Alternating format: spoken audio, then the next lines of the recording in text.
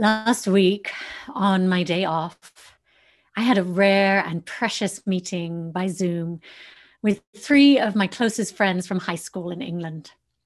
No matter our distance and the many years since school, we've all stayed in touch and supported one another through life's challenges and joys. We all settled in on Zoom with our cups of tea in hand for a 2-hour conversation to share all that was going on in our lives. And at one point, I expressed my great relief at living under a more compassionate administration here now in the States, one that aligns with our values. And I shared how glad I was that the dizzy days of daily drama and cruelty were seemingly behind us. And to my great surprise, one of my friends, the one I've had the least contact with over the years, but who's been living in New York, told us that she completely disagrees with me. I was floored. I'd always thought that all four of us were on the same page politically and that this was a safe space in which we could talk about these matters, knowing we all agreed. Instead, she shared her opinion on the situation, which was 180 degrees different from mine. It was almost as though we'd lived in different realities these past few years. We had opposite understandings of what was occurring in this country. And it turns out her husband is an ardent Trump supporter. So she started listing all the good he'd done in office over the last 4 years.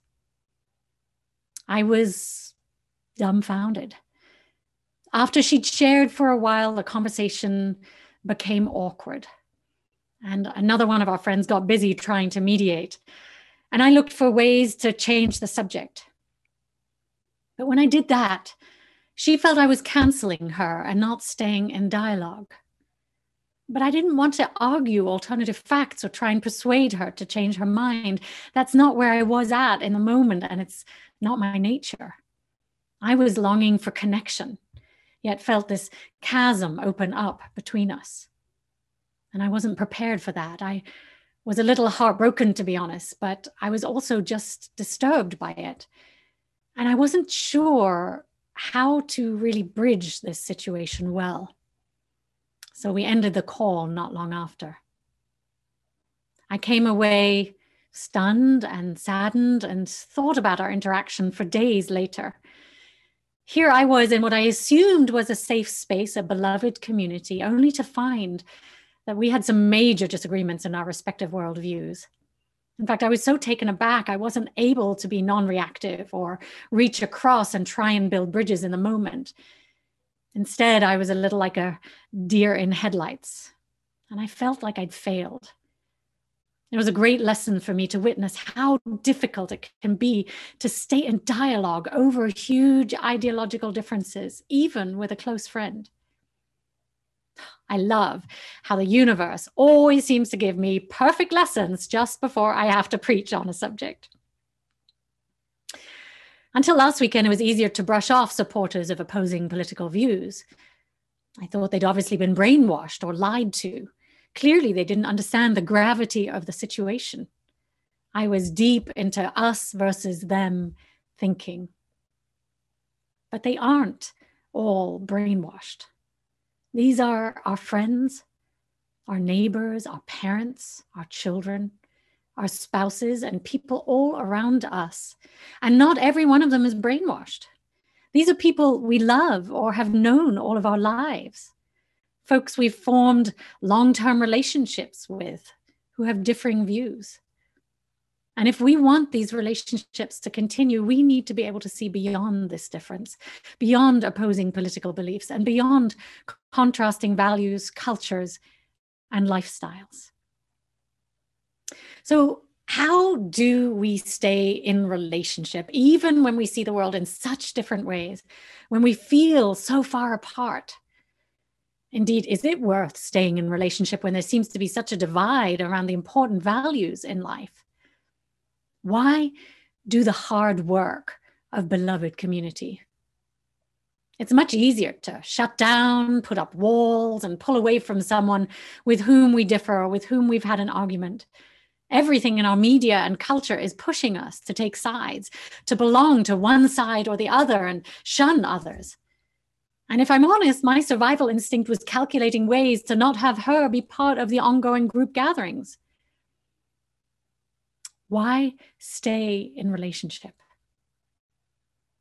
One of my colleagues, Reverend Victoria Stafford, says, the goal of beloved community is reconciliation, not to destroy your opponent, nor cast them out, but to stay in the struggle till love wins. Till love wins. Whew, that sounds hard. Stay in the struggle until love wins. Well, I am committed to love.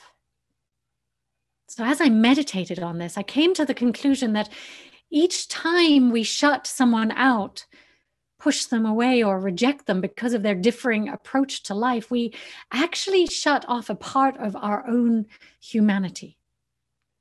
We close down our compassion, our ability to love. Now, it may seem easier on the surface to push people away or ignore them or get angry, but ultimately we're closing our hearts and barricading them behind walls of judgment. And that makes us less available to love in life, to experience joy, belonging, and aliveness. We cease being whole human beings as we dismember that which we don't want to deal with. Rather than acknowledging the messiness of our differences, the complexity of life's shadow side. And the shadow lives in every one of us in different ways. There, but for the grace of God, go I. So who am I to judge another?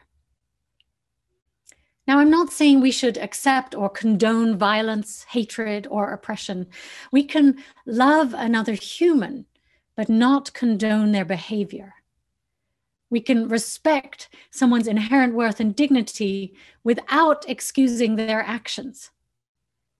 But we also need to be honest about our own capacity for cruelty, evil, and harm. It's a capacity we all have within us. So perhaps beloved community in its most realistic form is where we can accept one another, warts and all, across difference and shadow, and stay engaged, open-hearted, and caring for one another as fellow humans, despite what separates us. In fact, I heard a report on what to do if one of your family members has been taken in by the QAnon conspiracy. The only thing that may work, they say, is to love them, to show unconditional love. There is no arguing people out of their views. During some of our small groups this week, we talked about what beloved community means to us. And many of us thought that it means a community like this, our beloved Chalice congregation, simply a place where people are close, connected, and care for each other throughout life, where many of us see the world through a similar lens and feel like-minded, a community in which we share and live by a covenant of right relations and treat each other with kindness and respect. And certainly, beloved community is that, but it's also more. It's a community in which we're willing to confront difference, hard times, discord, and anything that tears us apart, and still stay in relationship, still come back to the table. It's not about being comfortable and avoiding conflict. Rather, it's a place where you're nurtured, sustained, and challenged. Beloved community asks us to have enough respect for another human being that we don't turn away in the face of difference or conflict. Instead, we seek to find our commonalities, our bridges and places of shared understanding. It's about embracing difference and honoring it.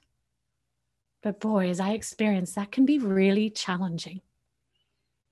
Beloved community dares us to look at humanity as a whole, as one, as opposed to dividing us into irreconcilable groups disconnected by race, by nationality, by gender, politics, or religion.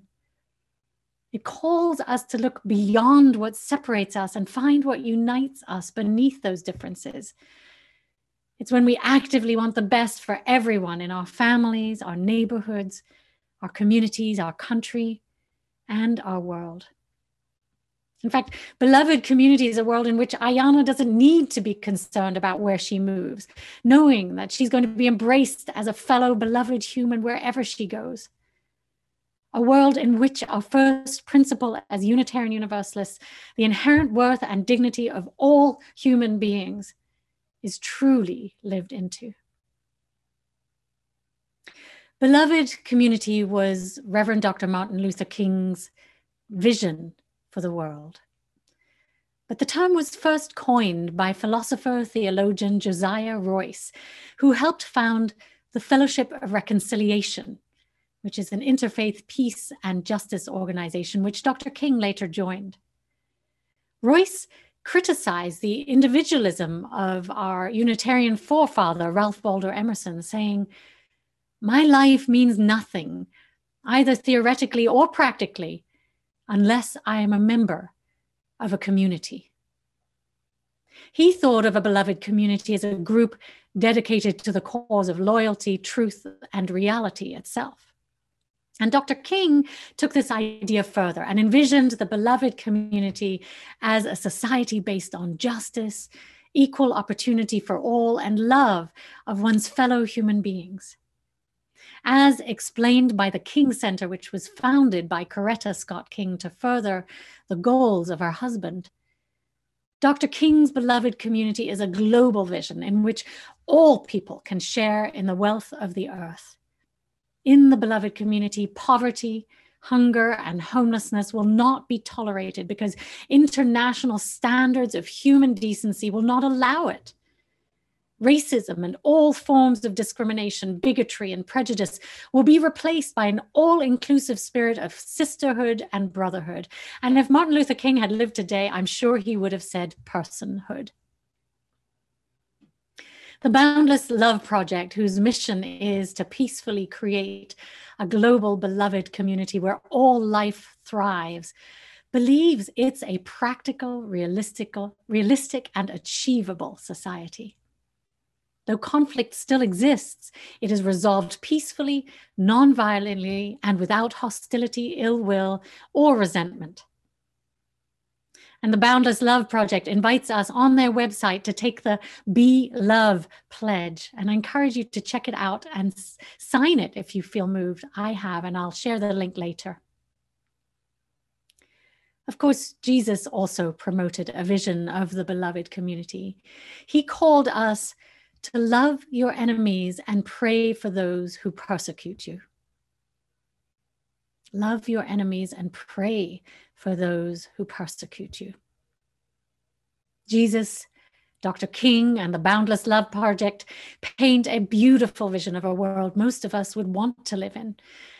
But as we know only too well, these ideals aren't always easy to live out. So for those of you who joined us in our community forum on Friday about protecting youth from online hate, we saw very vividly how many are working for the opposite, to foment hate in our world. Our fallible humanness, our reactivity, our survival instinct, our greed, and above all, our fear, erect barriers to becoming a beloved community. The poet and activist Bell Hooks, whom I had the pleasure of meeting a few years ago, said, "Beloved community is formed not by the eradication of difference, but by its affirmation, by each of us claiming the identities and cultural legacies that shape who we are and how we live in the world." But beyond claiming our identities, I believe we also need some practical spiritual strategies to help us build the beloved community. First of all, I think we need to look at beloved community as a verb, not a noun. And that's why I call this sermon Becoming Beloved Community. It's a continually unfolding process and possibility, one that we need to work at always. It's not a reality that just exists one day. So how do we work on it? What are some strategies that help us become beloved community? Well, the first one is one that civil rights lawyer and founder of the Equal Justice Initiative, Brian Stevenson, recommends. And if you've read his book, Just Mercy, or seen the movie, you'll be familiar with this. He encourages us to get proximate. Get out of our echo chambers and become proximate with those who are different. Get to know people of diverse socioeconomic status, other races, cultures, religions, and even political beliefs. And then don't judge them, but imagine what it is to walk in their shoes and listen. The writer Sabine Selassie, a self-proclaimed nerdy Black immigrant tomboy Buddhist weirdo, that's how she describes herself, just came out with an extraordinary book called You Belong. And in it, she recalls how she used to be really angry all the time during the George W. Bush years. She was outraged by so many things he did. She'd show up at protests and fight all that was happening during his presidency. Sound familiar to anyone? Well, one day, one of her Buddhist teachers suggested that she hold George W. Bush in her daily metta meditation and send him loving kindness. And at first, this was really challenging for her. But over a period of months, she started imagining him first as a baby, and then visualizing what it was like to grow up in his family with his siblings and his circumstances and their worldview. And over time, she built a deeper picture of this man, which made her realize that had she grown up this way, she would have turned into him. She recognized that she could no longer feel superior to him or judge him, because had she lived his life, she would have thought his thoughts and made his decisions and been like him. In feeling separate from someone, especially someone with whom I disagree, she writes, there's a lack of care or connection to their experience. And that separation can lead to the arrogance of assuming I do not belong to them, and even that I am somehow better than them. So get proximate, both in reality, but also in your spiritual practices. And then as we get proximate, we need to get curious. What's it like to be the other? How did they arrive at their viewpoints? What's driving them to be this way? What's important to them? And this is where we get to use our imaginations that we spent all last month developing. The Sikh activist and civil rights attorney Valerie Carr recommends that we see people who are different to us through her see no stranger strategy. Remembering our fundamental interconnectedness, Carr invites us to say to ourselves, you are a part of me I do not know yet. You are a part of me I do not know yet. If we practice being curious, we can be open to that unknown part of ourselves in another. So once we're proximate and curious about another, it's important to stay engaged, stay in the room. Don't run from difficulty, as I was so tempted to do. Few of us enjoy conflict, but beloved community asks us to stay engaged, even when the going gets tough. Now, I don't know about you, but I've never really enjoyed conflict. So remaining engaged through conflict and difference can be really challenging. I have to keep reminding myself of my values of love and connection, which require me to stay engaged if I'm to walk my talk. Also, it helps to value relationship over being right. Oh, this is a hard one. But it's a mighty useful tool in marriage and in parenting too, let alone with a friend with whom you have opposing beliefs. If we're committed to being right, or even to being on the right side of things, or having the right facts, then we are to maintaining our relationship with a fellow human being. We're very unlikely to build beloved community. So allowing room for another's perspective, holding it alongside ours in importance, lets us remain connected. Which brings me to acceptance. If we're committed to relationship, can we stretch our hearts to accept our differing views without needing to change them? We accept another because of our values of peace and love. And this is what Dr. King was talking about. He knew we'd continue to have conflict and differing perspectives, but that ultimately, if we respected and honored one another through a spirit of friendship, cooperation, and goodwill, we could build the beloved community.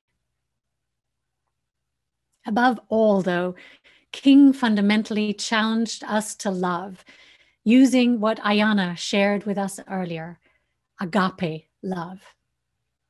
In 1957, Dr. King said, "It is agape, which is understanding goodwill for all people. It is an overflowing love which seeks nothing in return. It doesn't begin by discriminating between worthy and unworthy people. It begins by loving others for their sakes and makes no distinction between a friend and enemy. It is directed toward both.